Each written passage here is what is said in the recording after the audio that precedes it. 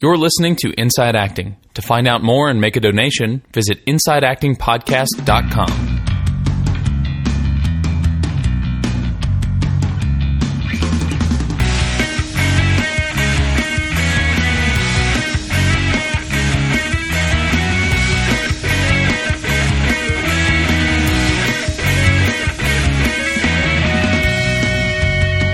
Hello and welcome to episode 84 of Inside Acting. I'm Trevor Algatt. And I'm AJ Meyer, back from the dead. Back from the dead. And on this podcast, we interview actors, writers, directors, producers, agents, managers, casting directors, voiceover people, financial gurus, and motion capture actors, and other people that we have not just mentioned now in the past 5 seconds. And we interview them on this I suck at this today. We put them in this podcast and then put the podcast out there on the internet for free for our listeners. I'm laughing so hard. I try not to do it on the microphone. I'm not even going to edit that. What? It's staying. It's staying.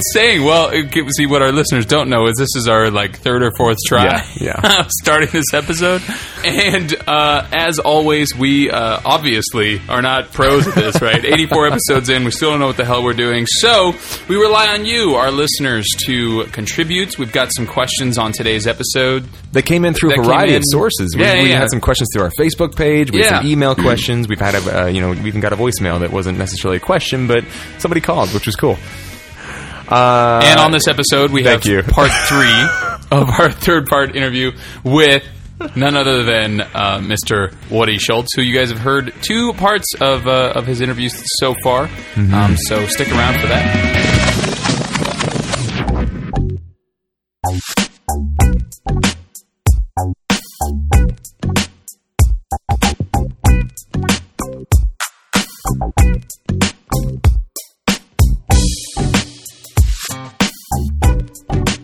Wow.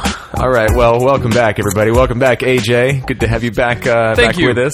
So what's going on, dude? So I heard everyone thought you were depressed after the last episode. Yeah. A couple people got in touch with me, and they listened to the last episode. They were like, "Where's AJ? And why do you sound like you died?" And it was because I went through MITT. I went through the advanced course, which was really amazing. And I remember when you went through it, you said to me, when I showed up for advanced, I showed up to play. I was there to play, 100% all out. And I took that advice. I remembered that as I went into it. And I was like, dude, you know what? Fuck it. Trainer says jump, I'm going to jump. Yeah. Trainer says push-ups, how many? Just roll with it. And if it doesn't work, then what's the worst that could happen? Yeah. And so I went all out and just kind of lost my voice. So lost your voice, we're exhausted, all this stuff. But it was that's the only way to fly, as far as I'm concerned when it comes to this kind of work. So but I'm feeling much better now. Much better now. Yeah, well, it's not. I was thinking for all those people who got in touch with you and were saying, "Oh, Trevor, are you okay? Is everything okay?" I know, having gone through it, that you were fine. You were probably on cloud 9. It's just a matter of being exhausted. Yeah. I get it. 5 days in training like that, especially 5 full day. 12, 14-hour days. Yeah. Just exhausted. So Trevor's fine. I'm fine. I didn't actually die and come back from the dead. We just couldn't get our schedules together, and we are committed to a regular release schedule when it comes to the podcast. So Trevor just took the reins for a week. Yeah, we realize that's absolutely key. And, gone are the days where we don't do that. So, amen. Welcome back. So what's new for you, man? I don't know if you want to talk about this on the podcast, but I loved what we did on Saturday night. Oh, yeah. We can talk about that. So Trevor attended a workshop that I put together in less than 7 hours on Saturday night, which was really great. It was actually part of I think, unless there's something else that I don't know about, the highest level of training you can get from MITT, which is called their PhD program, which, to be honest, I'm not a huge fan of the name because you don't get a doctorate at the end of it. It's not so it's kind of a misnomer. And when I first heard about it, I was kind of rolled my eyes. I was like, really? PhD? Mm-hmm. Well, Ultra Mega Leadership Program was already taken, so they had to pick really? Something, Who has that one? Yeah, I do. I trademarked it. Oh, you trademarked it. Okay. All right. Right on. Good job. Yeah. Good call. So I didn't exactly know what I wanted to do it for, because it really is about training trainers. It's to train people to do this type of work, but to be on the trainer side of things as opposed to the participant side of things. So I wasn't interested necessarily at first, but then I thought about how good these trainers are at reading other people, and how good they are at shifting themselves, their style, the way that they show up to be whatever it is that person needs them to be. And I thought, oh my goodness, that's exactly what we do as actors, especially when it comes to the non-acting work side of things. In other words, if I walk into a room now, my hope is that when I finish this program, I can walk into a room, either a meeting or an audition, or I have to differentiate between those two right now because I am talking about two different things. Sure. A meeting, an audition room, a pitch, whatever it is, and look across at the person that I'm in the room with and say, you know what? This person shows up to me like this, so I'm going to shift the way that I am to meet them where they are and be whoever it is that they need me to be. It's not about being inauthentic. It's just about shifting styles. It's really about, it sounds like being a master communicator. Yes. You know? Exactly. Thank you for that. I'm actually going to take that back to my team. That is exactly what it's about. It's about being a master communicator. And what are actors if not communicators? Amen, dude. And it'll support, we have business people taking it. We have people who are committed to becoming trainers in this type of work, and so everybody's there for a different reason. And everybody, the type of work serves you in so many different ways. And yeah, it's about being a master communicator. I mean, I know it's going to support me in being a better podcast host. Yeah, absolutely. Or interviewer. If somebody we interview is sitting across from us, to be able to say like, oh, they're showing up to me as this, I'm able to read them and know like kind of where they're at, and then be able to meet them where they're at, so we can elicit or evoke the best of them. It's going to be amazing. Yeah. So I'm really excited about it. So we put this workshop together in like less than 7 hours, and Trevor showed up. It was phenomenal, by the way. It felt very, very polished. It was just, you get when you go to these things, sometimes you expect a certain level of unpreparedness from people sometimes. Sure. And it just becomes kind of normal. You're just like, oh yeah, like I know they're going to be shuffling papers, or they're going to be saying or ah, or stammering, or thinking about what they're going to say next, or you expect that kind of thing. And you guys were so polished. And when you told me you had gotten that directive to do this that night at like 1 p.m. that day, I was really floored, man. You guys had it together. And I think probably the biggest thing that I noticed, that I saw in both of you guys, because you kind of co-did the workshop. Yeah, I have a buddy in the program. Yeah, and she was fantastic as well. But it was just this immense security in how present you guys were. Like I never noticed your focus wander. I never felt like you guys left the room or stopped to ponder something that wasn't related or anything like that. You guys were present with us 100%, and with a very kind of gentle hand just kind of guided us to a common ground that was the topic. And it was really well done. I mean, I told you afterwards, but I thought you guys, it was awesome. So, thanks, man. So keep doing what you're doing, dude. Thanks. And it's just testament that if you do the work, it can really pay off. Yeah. So I can't wait to see how it translates to your artistic career. Yeah, ditto. Yeah, thanks. I really appreciate it. Thank you for coming, and thanks for the feedback. And yeah, I'm excited too to see where it goes next. Cool. How long is the program? 6 months. All right. That being said, it's not the same type of commitment as with the leadership program, which is what you're now doing. Right. What I am about to graduate from in 3 weeks here. It's longer overall, but the time commitment is not as intense. So.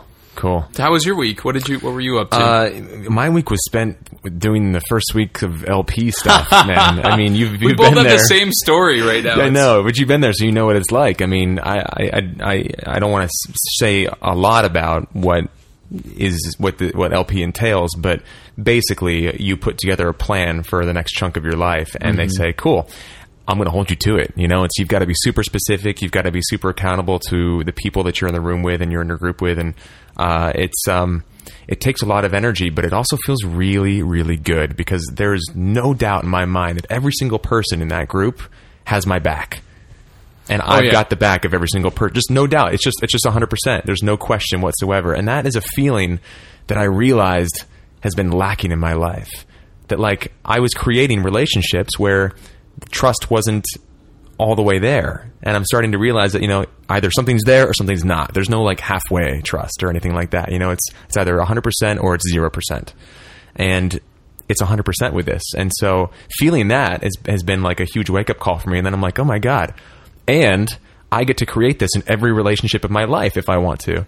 And so it's been just this paradigm shift of like, wow, like this could be my life where I could create these relationships and show up for people 100% like this. Mm-hmm. And then have them show up for me in turn. And I mean, is there a better feeling in the world than knowing someone will be there for you? And is there a better feeling than knowing that you can provide that for somebody? It's just incredible, man. I can't say enough about this work. I mean, I was so resistant to it before I went into it. And now I'm so thankful that you and Ben, I kind of credit you guys both for bringing this into my world. This will definitely go down as one of the moments where I have been the happiest to have enrolled you into going, because this is exactly it. You know, it's all boats rise with the tide. Mm-hmm. It's, you know, you get all your friends up to a big game like this, and it's not necessarily, you know, I've said this before on the podcast, MITT is not the answer. The answer is you.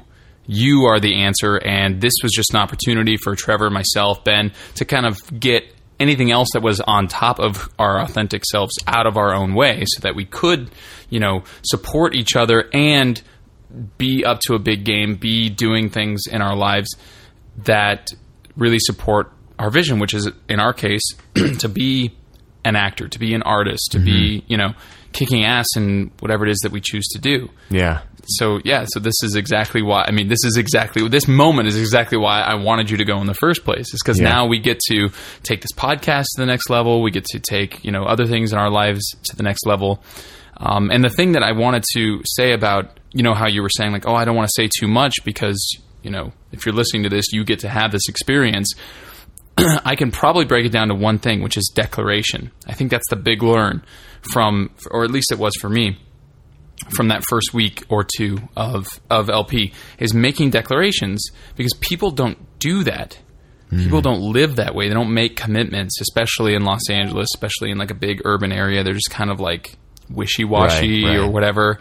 But if you say you're going to do something and then you put a date on it, that's the other really important thing. You put a date on when you're going to have new headshots. You put a date on when they're going to be printed. You put a date on when you're going to have a new website. You put a date on when you're going to have a new reel. Suddenly, not only is your butt on the line, but you will make it happen. You know, the how becomes the easy part. And the same goes, that apathy, the same goes for what you were saying about having each other's back. Like, there's so many people who get wrapped up in their own tunnel vision world, myself included, where they have horse blinders on and they're just focused on their own life, and they forget that the getting is in the giving. You know, and they forget to give of themselves, give it away, be generous. You've talked about this on now. You've talked about it on the podcast before about being generous, generosity. Yeah, you know, so it's huge. Those are the two things that I'm gleaning from what it is that you're saying. Yeah, absolutely. Yeah, I mean, it's the scope of the work is so vast and good in that way. It's not like it just feels very complete. You know what I mean? Yeah. And again, you know, like you said, it's not like that work is the answer. It's what I bring to it. You know, it's what the participant brings to it. So exactly. Amen, dude. Go MITT.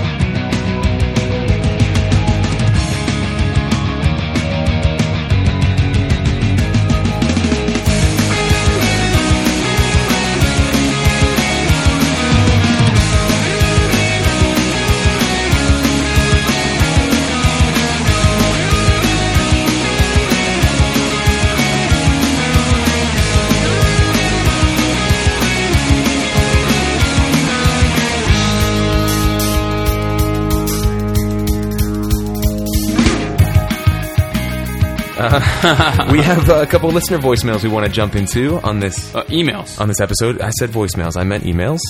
Thank you. The first one comes from a gent named Patrick, and he has a question that, I mean, he has said some nice things about the podcast. He said he's really dug listening to it while he's on his motorbike. I think he said motorbiking his way around the streets of LA, which is pretty cool. Another way that people can listen to the podcast. And this is something we have talked about, but I don't think he's quite gotten there in the podcast. He said, wouldn't it be great if there was a group of some kind where people could just get together and make stuff? You could get together with up-and-coming filmmakers, writers, directors, producers, actors, and just make stuff. People might not necessarily be paid for their work, but they could, start building their reels that way and kind of cut their teeth and just practice. Wouldn't that be cool? And we've talked about this, I feel like it was almost a year ago now, that we started that Facebook group, out of which 2 shorts actually grew.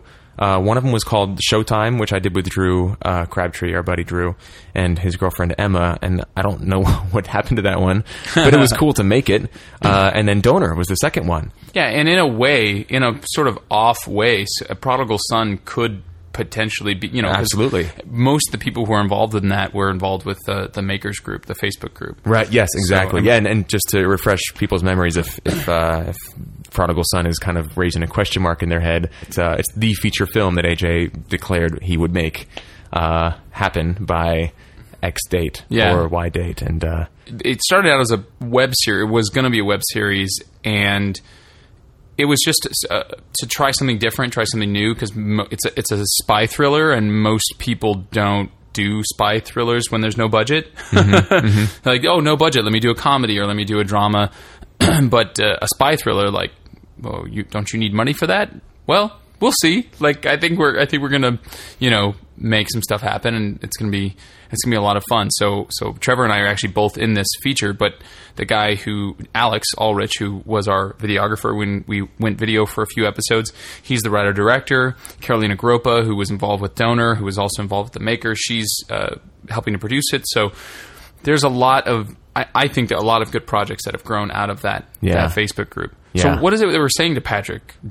Make it happen, do it yourself? Yeah, I mean, groups like that exist all over the place, and I think we originally got the idea from Mark Atterbury. When we had him on the podcast, I remember him talking about a small group of, people that are working in the industry that just kind of wanted to get together on the weekends and make stuff, and they would actually take turns. So if there were 6 of them, it would be Mark's turn to do a script that he wanted to do or something that week. And then the next week, maybe Mark's holding the next month, Mark's holding a boom and somebody else gets their turn to do their script or be in front of the camera or be behind the camera. The idea being that everybody gets an experience working in a different role, a different aspect of production, and you're constantly churning things out with these people you're building relationships with and trusting artistically, and anybody can do that. I know there are groups out there that, people like 48 Hour Film Project, you can do that kind of thing, but there's no reason that you just can't start a Facebook group, invite 7 of your best actor, director, writer friends, and say, let's commit to one film every 6 weeks. Who's first? You know, and let's make this thing happen. And, it'll probably cost $200 or so to rent equipment, feed people, pay for parking, that kind of thing, but you're doing stuff, so and learning in the process. So there's no barrier to entry on that. I mean, somebody's got a camera. Somebody has a camera, and they would love to make something. I guarantee it. Every person listening to this has somebody that is ready to rock with the equipment necessary. It might just be bare bones, but it's available. Yeah. So, and Patrick, the other thing too is to just make yourself available to places where you might meet these kind of people. The Actors Network, or come to a tweet up, or it's on our website. The dates for that, location. Other networking events. What am I thinking of? Film festivals. I mean, you and I met a ton of producers, writers, actors, directors doing MITT. My God, Chris Fulkins or whatever. He's incredible. He's an amazing director, producer, writer. There's all kinds of ways to get out there and network. And then once you make friends with people and you build that network, then, like we're saying, just create a small group, Facebook group or email group or whatever, and say, okay, everybody has, these types of talents. What can you do? What do you contribute? So on and so forth. And then start making shit. And the thing is, we live in a world where everybody, not only are they multi-hyphenates, but they should be multi-hyphenates. You know what I mean? Like, how many actors out there are now writing because they can? Because it's so easy to just go out there and make your own stuff. And who cares if it sucks? you know? And if you don't know people that are there, I mean, fuck it, hop on the Inside Acting Facebook group and just post it there. There you Who go. wants to work together? Dude, I'm in. I'm raising my hand right now. Like, if one of our listeners is like, I need somebody to come hold a boom for this script, send me the script, dude. If it's awesome, and I'm sure it is, I'll be there, you know? Yeah. I mean, absolutely. We're all in the same boat, you know? Yeah, so that... And the tide is rising. That's right. Woo! I think that was a secondary... Well, I think we had the two purposes when starting this podcast. One was to have an excuse to talk to people in the industry, and the other one was to create an actor community. Yeah. You know, that sprung forth from the podcast. Because there's a lot of them. It's not like we were looking for an actor community because we didn't know where to find one. There's a bunch of them in LA. This is just how we chose to build ours. And that's a perfect reason or excuse or whatever you want to call it to use the Facebook group or use, you know, our website. What's another way? Check out Scriptyard. You know, our Scriptyard. theater ensemble. Yeah, there you go. In fact, tonight is our monthly reading series where we read a work by a local playwright or writer. And I mean, we have probably on average 40, 50 people show up to those, and everybody's involved in the industry somehow, and it's all there just to hear the work, and bam, you know? It's great. Yeah, so our website, latensemble.com, and we've always got what's coming up, and there's a whole section on the Scriptyard itself, which is a reading that happened. They've been happening every 6 weeks or so lately, maybe every... Yeah, I think, and the goal is to make it monthly. Yeah. And it's quickly kind of coming to be on track. Ramping up to be on track with the monthly thing. And so when you hear this podcast, it will be the day after, because we're recording on a Monday, we'll post it on Tuesday. So it's actually happening tonight, which is a Monday night, October 1st. Yeah. So just, go to latensemble.com and take a look out for the next one. Boom. Hope that helps, Patrick. We have a second question we wanted to kind of quickly respond to. Actually, there's kind of 3 separate pieces to this. But it's from Marie. And Marie also sent us a really nice donation. So thank you, Marie, for kicking a few bucks our way. Thank you, Marie. Keeps us going. Keep an eye on your inbox for another kind of personalized thank you note there. Marie has a couple questions. She's been listening. She recently came across the podcast. She's up to about episode 33 or 34 or so. She recently listened to Mark Gant and Alan Barton's episodes and had some questions about that. So the first of the 3 questions, she literally says, how the heck are you supposed to get a hold of a script? Because I think it was Mark Gant that said, you know, to look through a script and see what roles might be good for you so that you can specifically submit yourself for that role, making it easier for the casting director to make a decision. Oh, let me bring this person in. Like, he was talking about Johnny the bartender, for instance. Yeah. Right. He was talking about action steps, and you're making it easier for the casting director or producer or director to bring you in for that role, because that's the very next action step after, hey, look, I'm good for this role. Right.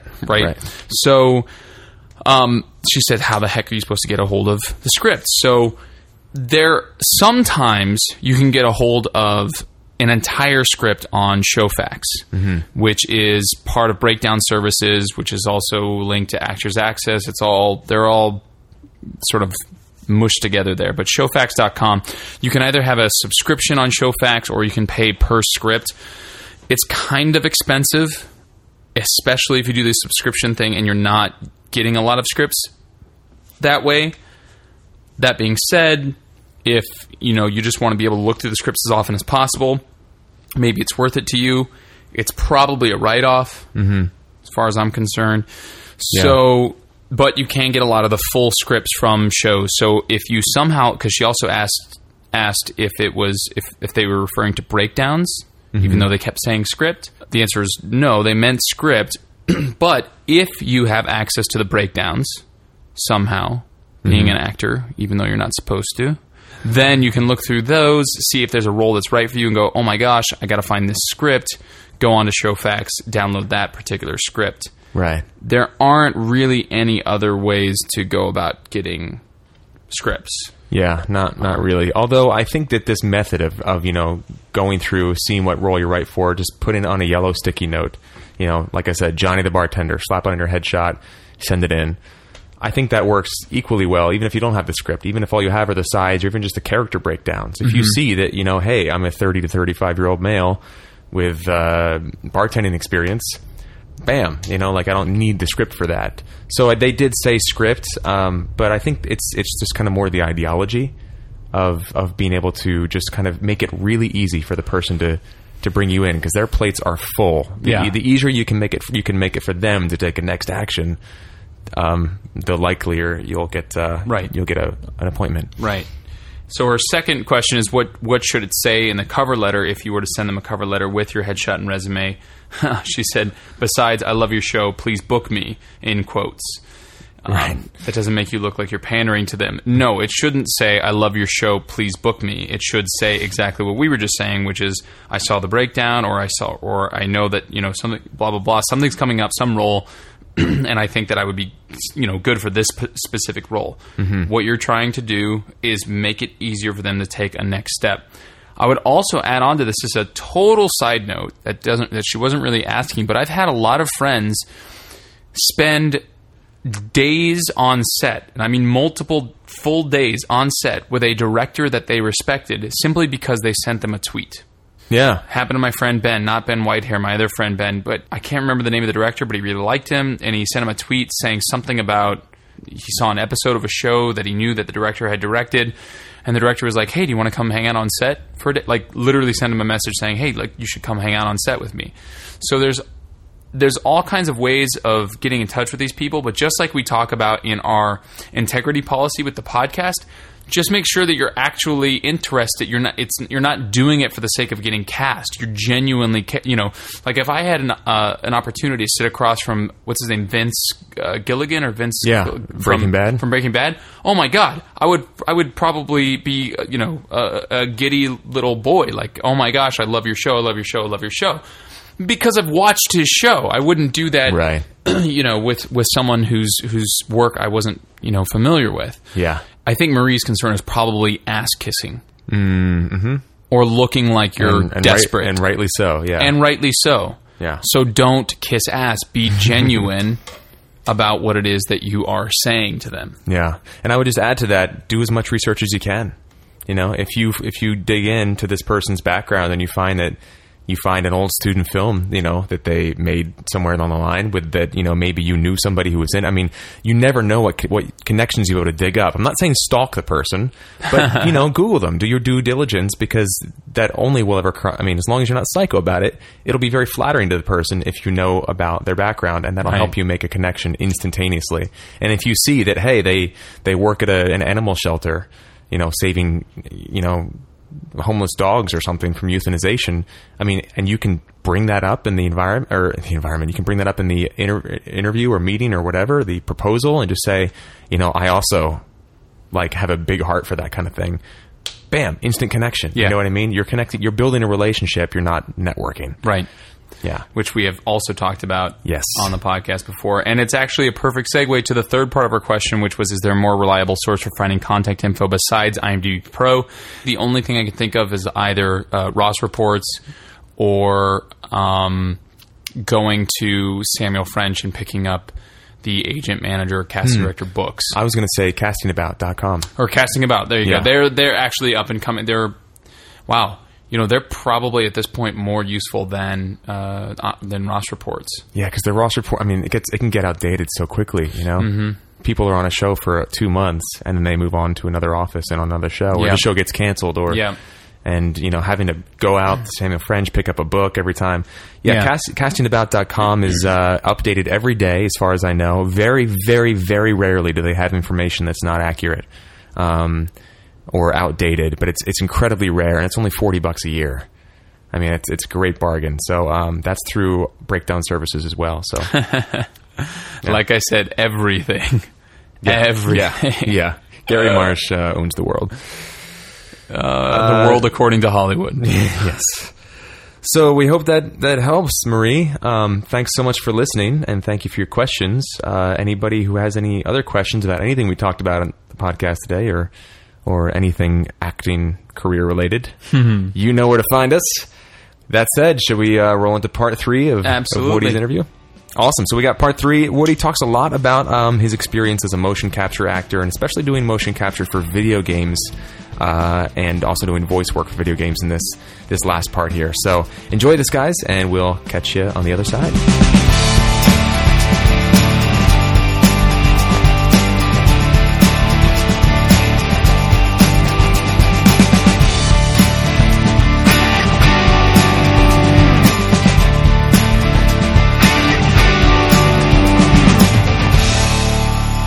There's a lot of video games out there that are doing motion capture now. I mean, all the Grand Theft Auto games, Absolutely. all the Uncharted games. Emily Rose is a friend of ours who was one of the main characters in Uncharted, and she did a lot of motion capture for that. So and I'm sure she looks much better in a suit than I do. but I mean, like, so I mean, it is a fairly exclusive thing, but it seems like it's a growing market because it is. Video games is a much bigger market than film and television. Huge. So. And video game cinematics, because the storylines of video games are expanding. Before it was just, we'll give them a minute to, get from this thing where something explodes or you shoot somebody's head off to nobody wanted to see the story. They just wanted to shoot shit and make stuff explode. Now people are really getting into the stories, and they've expanded the storylines of these video games, and you really get sucked into to the world of the video games. And I think things like, World of Warcraft certainly was, and Grand Theft Auto and things like that were really big and really sort of the ones that launched expanding those storylines and getting people as involved with them. And now, you can watch some of these commercials for video games, and it takes you 10-15 seconds to realize it's an advertisement for a video game and not a movie, because the stories are so compelling and the characters look so real. I mean, the photorealism that they've been able to accomplish now with motion capture, performance capture, is incredible. Yeah, and you worked on was it the Bourne Legacy video game? Yeah. Cool. So was that different in any way from working on a film motion capture set? It was very different. It was just there was nobody else to act off of or to react off of, and I was doing the facial capture. Oh, cool. For the film. So they had stunt guys that came in and did all of the body stuff, all of the stunt stuff, all of the action stuff, and then they brought me in, and I sat on a chair in a really tiny little volume, like the size of half of your living room, surrounded by cameras, with all of the markers on my face, and they had pre-recorded dialogue for the characters. I had to learn the dialogue, but I also had to learn it as it was said by the actor who recorded it. In the same kind of speech patterns. Exactly. Oh, wow. Okay. So I had to lip sync to this pre-recorded dialogue while at the same time providing the accurate facial reactions for whatever was being said and whatever was happening around. So if it was a situation, where an actor was screaming a line and diving for cover, behind, a shipping crate or something, I can't move, because if I move, it'll screw up, oh my God. The capture. But I still have to somehow make my face look like I'm in motion, diving and screaming, while ducking bullets and rolling over to the side. So you're like, how do I really do this? Super awkward. Like, okay, I'm diving now. There was a lot of, and stuff like where you're getting hit. Well, how do I get hit but not move my head? Right. I don't. So there was a huge learning curve, but it was a ton of fun. I mean, once you kind of figured out how to do those things and didn't feel quite so stupid and awkward, it was great. And the people that are involved with that are, completely professional, and they know how to, to get the performances out of you and to make you comfortable. And it's so low key. And, it was a great studio. They went down, everybody surfed at lunch and then came back and filmed some more. And sounds great. It was a great experience. It was down to San Diego. Very cool. Yeah. So I wanted to ask you about the voice thing, actually, because you didn't really mention, you said, Victoria said, don't worry about the voice in your audition prior, but right. So on these films, when you're doing the motion capture, like, are you doing the voiceover work? Yeah. Ever, like, or some of the time and not some of the time, or yeah, what is that like? And almost always, it's shot the same as a standard live action film is shot, and you record dialogue simultaneously. So when you're hired as an actor on any of these films, you're hired to perform the character in its entirety, physically and vocally. And you'll be recorded on the day. As you're doing the physical stuff, you're doing the dialogue at the same time. The only reason that Polar Express was different was because we were playing 8-year-olds. And the actors who could do a little kid's voice or an elf's voice, they, great, use your own voice. But they brought in, professional children, child actors to dub all of the voices, including Tom's, for the film. So, but then, when they went back and I think the next go around was Monster House, they decided it was easier for everybody involved to actually have kids play kids. So they went and actually found 12-year-olds to play 12-year-olds. Wow. So, yeah. Very cool. So if somebody wants to learn more about getting into motion capture, is it just the kind of thing where you just kind of scan the breakdowns and when something comes up, you jump on it, or is there a website? There really isn't kind of there really isn't a secret society. And other than, there's an agency called Vox that's great, and they have a lot of, they have a whole sort of motion capture department.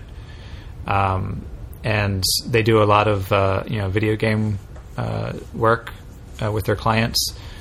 It's a great place to sort of inquire. But until you have the experience, I'm not sure how open they are to actually bringing some on. It's not like a training facility.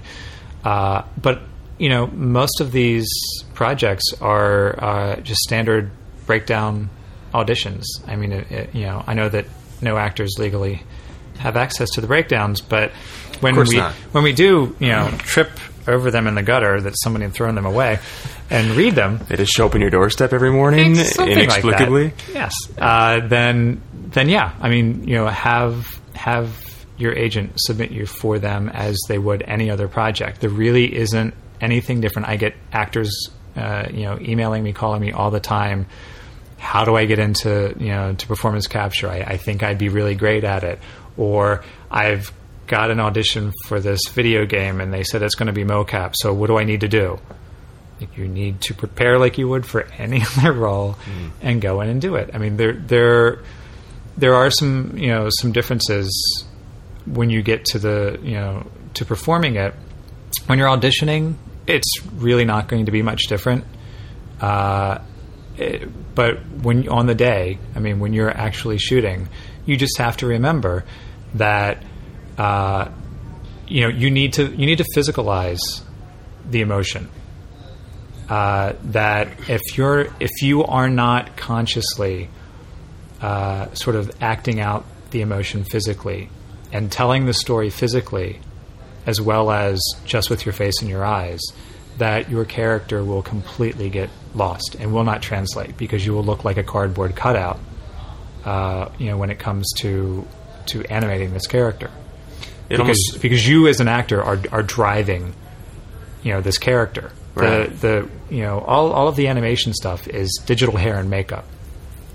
But it's also, it's very sensitive to your body movement. So, there are a lot of brilliant actors, and some of them I've worked with on these productions, that you don't realize that as film actors, everything they do is really in their eyes, and they're brilliant at it. But then they get to something like this, and it's it's sort of like being in the last seat of the theater and trying to see the person on stage, and all they're doing is standing still and giving everything in their eyes. It's not going to translate. You need to think of it like you were playing to the back row of the theater. Yeah. And that's not making the performance big. That's just physicalizing the story and the emotion that you're feeling. I was going to say, it sounds like having a rich background in theater and stage probably helps immensely. Absolutely. Yeah. Absolutely. Very cool. Well, we're just about out of time, so we have 2 questions that we like to kind of wrap up with all our guests. They're a little bit new agey, but bear with us. Do you want to bust out the first one? We're going to stop apologizing for that. First one is, do you feel as though this career, this path, the industry chose you, or you chose it?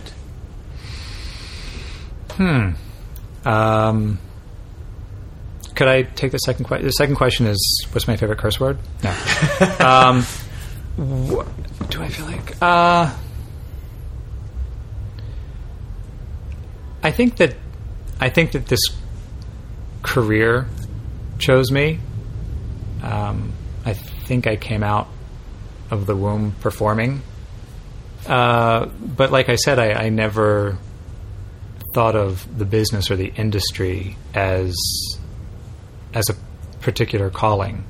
I just thought of performing as a calling, as just something that came natural and sort of the first thing that I really remember bringing me joy, because even stuff that I would see on TV and films, I would act out again with my friends or, for my family. And that was so in that way, I think I was sort of called by it, whatever I ultimately end up doing. I mean, whether I continue with the acting or segue into, writing, producing, now the industry has definitely gotten its hooks in me, and I can see that ultimately this is where I was supposed to be. But I think originally all I was ever drawn to was performing and that sort of innate calling, if that makes sense. Yeah, absolutely. And then our second question is, if you could take all your experience, all the kind of victories and failures, and all that stuff, and just kind of wrap it up into one nugget of advice you could give to an actor or someone in this industry, what would that one nugget of advice be? That one thing you could pass on? Be true to yourself and listen to your gut. I mean, that's really all that you have to rely on. Because no matter what success or failures you're currently experiencing or experience over the long haul, no matter what anybody tells you about your talent or lack thereof, no matter what goals you may initially set for yourself or timelines you may initially set for yourself in this industry, and no matter what your ideas of success are, and they will continually evolve, it all comes down to being true to yourself and listening to your gut, because your gut will tell you when you're heading in the right direction. If you really, truly listen to it and shut out all the other voices, including your ego, your gut will tell you if you're going in the right direction, if you're doing the right thing. Your gut will let you know if this is still your passion or if there's another passion that you discover along the way. And as far as being true to yourself, you have to know that you are perfect and complete and right for what you are doing.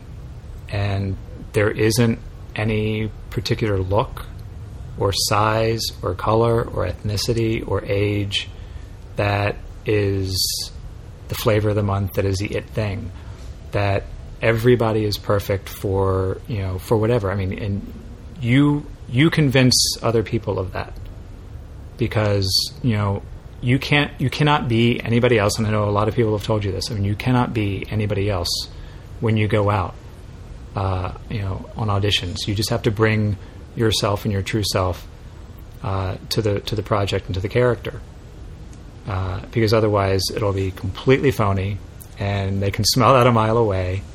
And the roles that are right for you, you'll get, and the roles that are right for somebody else, they'll get.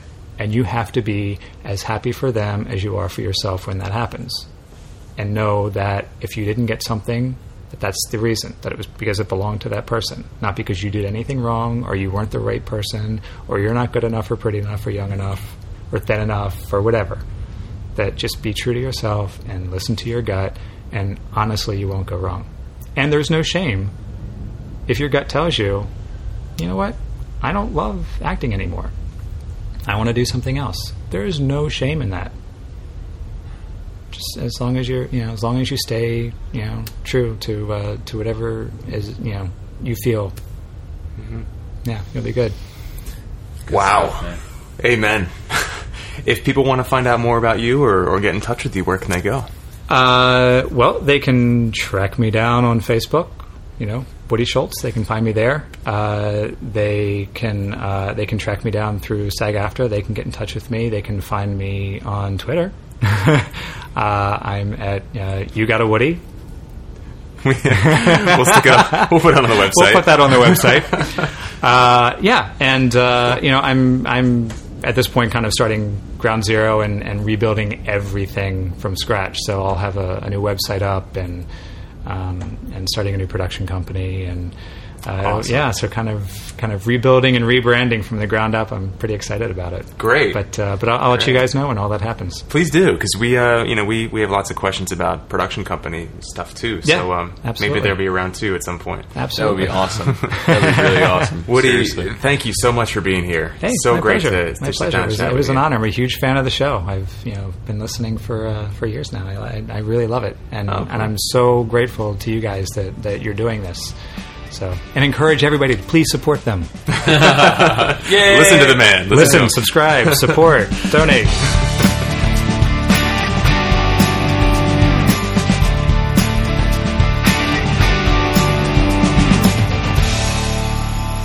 Hello, everyone. Welcome back. Hope you enjoyed that final part of Woody's interview. Bye, Woody. Bye, Woody. So nice to have you. I'm sure he'll come back. We've had a great time. We had a great time listening to him and keeping in touch with him on Twitter while his episodes go live. I still owe him a coffee. We're supposed to go out to coffee and talk production company stuff and union stuff and all that. So, he'll probably come back on the podcast at some point. Oh yeah, as well. Yeah, we've got a lot of people that we're really excited to bring back on the podcast. We just want to kind of give it a little bit of space. But I think pretty soon we'll have some great conversations with some old favorites. Absolutely. I think I've been thinking that it might be interesting to have a panel so that you get some of these old favorite guests together. So it's not so that there's still variety. It's not that they're just like, we're interviewing them again about what they've been up to since the last time they were on the show, but they're actually interacting with one another. I thought that might be that'd be really cool. fun. Yeah, we should organize that. Jen, Jen, get on it. Get over here. Like we have an office. Yeah, right. We have nothing of the kind. So, pick of the week. Dude. Oh, I think I beat you too. I know you did. I'm piggybacking off yours anyway. So that's true. Yeah. I always go first though. So mine is a TED Talk, which I think I've only done one, maybe two TED Talks in the past, and I thought this had been one that I made my pick of the week before, but then Trevor said he had never seen it or had seen it, but we didn't talk about it on the podcast. Yeah. Anyway, it's by Sean Anker. It's called The Happy Secret to Better Work. I've posted it on Facebook and Twitter before. It's just so good. It's, 16 minutes long or something, maybe even less. 12 minutes. 12 minutes long. Mm-hmm. You will not regret it. It's, first of all, the guy's hilarious. It's almost like he does stand-up for the whole 12 minutes while teaching this amazing lesson. And essentially what it is talking about how, especially in this country, we've become a society where we are unhappy about work. Work is a bad word. It's like the big W word, work. Gotta go to work, right? And he said that the problem is because we don't reward happiness, we just reward work. We just reward you working overtime or working long hours or whatever. And he talks about how there are companies out there who are actually making a difference in terms of the way that they treat their employees, so on and so forth. And one of the things I really love about it is at the end, he gives these actionable things that you can do on a daily basis to make yourself happier. So they include things like the 3 gratitudes, which is basically 3 things, naming 3 things, and you can write them down or think about them and meditate on them. 3 things that you are grateful for. Right off the bat, like start your day coming from that space. 3 things you're grateful for. Makes a huge difference. I mean, talk about a high leverage activity. Yeah. You know, journaling, exercising, meditation, and then of course, random acts of kindness, which we talked about in the first part of today's podcast. It's just about focusing out, about giving it away, being generous with yourself and your time and your skills and your own work. So essentially what this does is he said that through their research, they've discovered that this actually changes the chemical, like literally the way that your synapses fire in your brain and the chemical makeup of your brain, such that you are more consistently releasing dopamine, which is the pleasure chemical in your brain. So it makes you happier, literally chemically happier, and dopamine also wakes up other areas in your brain that are like the learning centers of your brain. So it makes you more productive. It makes you a better worker. It makes it easier to learn things. So all in all, your life will be better when you're happier, not the other way around. I think that's his main point. It's like your life will be better when you're happier, as opposed to you being happier once your life gets better. Right. People wait around like, oh, as soon as I can get through X, Y, and Z, I'll be happier. Well, guess what? You can choose to be happy now. And that will actually increase your productivity, increase the things that you attract into your life, so on and so forth. Yeah. And that's so huge for actors, I think, too. And just to kind of throw another thing in there, when you said work, you know, people always just kind of like, oh, I have to go to work. I have to do this. I really like David Allen's. David Allen wrote GTD. Oh, yeah, right. I really love his definition of work. And he just defines work as anything that's not done yet that needs to be done. So yeah, he's at the office. He's got to call this person back. He's got to file a report. He's got to schedule a seminar. He's got to do this, that. That's work. But work is also stopping by the store on the way home and getting tomatoes. It's also playing with the kids. I mean, he just defines it as it's all in one big pile for him. These are the things I need to get done today, and they're not done. And that's how he defines work. And it might seem weird to lump your family in with your job, but if you look at it that way, you can start to kind of shift the paradigm of your life. So you don't look at you don't start isolating things. It's all just stuff that you get to do throughout the day. Right. And then in a way it makes it easier because you don't have this internal label attached to the evil work job, you know. Right. It's like no, I have to do this just as much as I have to go get milk. You know. Yeah. Just as much as I get to mow the lawn or whatever it is. And if you take it a step further, if you really get like super new agey with it, you can also say all of that stuff's already been done. It's already happened. It's just waiting for you to actually catch up with it. That's some Battlestar Galactica stuff right there. This has already happened, and it will happen again. I like that. So to piggyback off. So say we all. So say we all. Such a good show. It's on Netflix, by the way. The whole entire series. Oh, you know what else just totally came? Worth a weekend. You know what else just got an update on Netflix yesterday? Walking Dead season 2. Boom! I'm so excited. I watched season 1 in one night. All 6 episodes. Me too. I was up till like 3 a.m. It was great. Yeah, and then I had bad dreams. And then why did you have bad dreams? I wonder. To piggyback off your pick of the week. Your pick of the week, my friend. This website I came across probably a year or two ago, maybe longer, called HopeRevo.com. HopeRevo.com. And it's short for HopeRevolution.com. And it's basically this movement that this woman who works for the website company Square, she started just in her stories on the website, but the idea is just to write a little note of kind of happiness or hope or something and leave it in a public place for somebody to find. And you can get really creative with it and make pop-ups and have all sorts of decorations, or you can be something as simple as a scrap of paper that you tape to a bench, or I don't know. And it can just say anything. It can say something like, you know, you are beautiful. And then just leave it somewhere for somebody to find.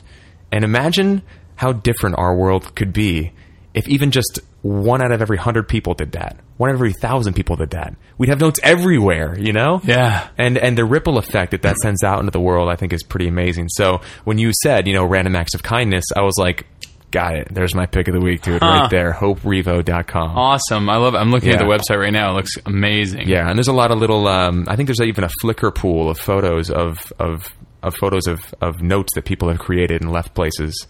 So you can kind of get an idea for how fancy you can get with it if you want, or how you can do it. I love this. Yeah, isn't it cool? I love this. Yeah. This is so cool. I'm looking at the Flickr feed right now. Yeah. It's so cool. So maybe that's our homework for this week. Yes! If for those of you who would like, this is by no means mandatory, put a little... Everything that we assign is mandatory. Put a little Hope Revolution note out there into the world and see how it comes back to you. Because I guarantee it'll come back in the most unexpected ways. We also have a listener pick of the week. Jen. Oh, that's right. This is Jen, new. Our production. This is new. We mentioned this last week, and I love the idea. And Jen, our production coordinator, stepped up and offered her first pick of the week. So, quickly before we wrap up here, Jen recommends a book called Top of the Rock: The Rise and Fall of Must-See TV by a guy named Warren Littlefield. I looked it up on Amazon, and it's basically a collection of essays from people like Jerry Seinfeld and the cast of Friends and the makers of all these kind of hit NBC sitcoms, and they all just talk about what it was like back in the 80s and 90s when, ER and Seinfeld and Friends and Frasier and all those NBC shows ruled the airwaves. Wow. And of course now, as we all know, NBC is kind of not terribly popular for a couple reasons, but she recommends it, and it's a kind of a neat look at how one of the four major network broadcast TV channels works. And it's written by the guy, or compiled by the guy rather, who literally headed up that whole movement. Wow. Yeah, so it looks cool.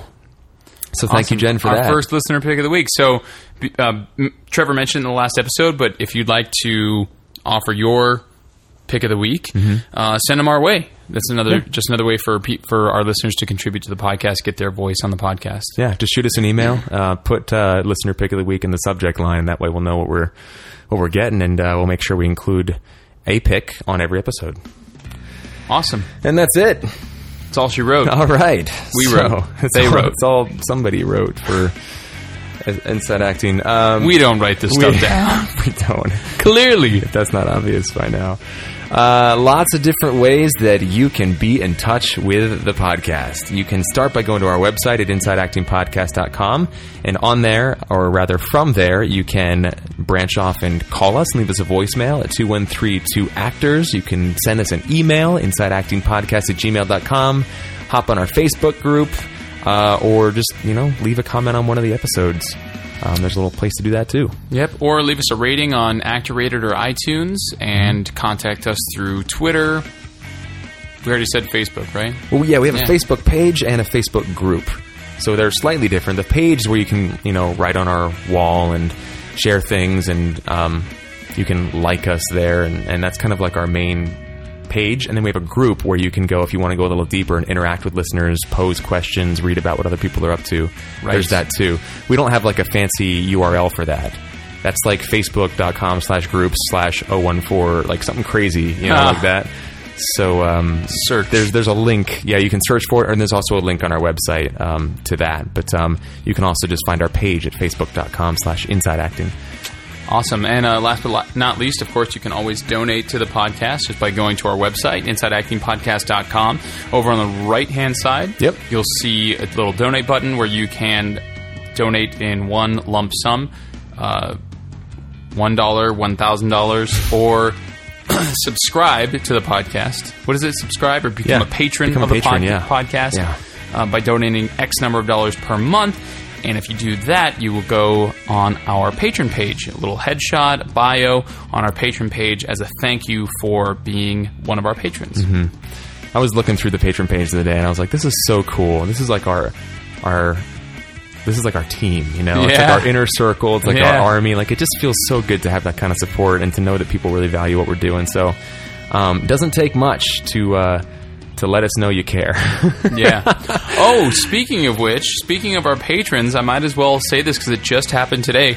Congratulations to our patron Tavis Dans and his wife Emily, who just had their very first baby today. No way. Yeah, little Luca was born today or yesterday. I couldn't tell by the Facebook posts. It was a little confusing, but they just had their first baby. So big shout out to them.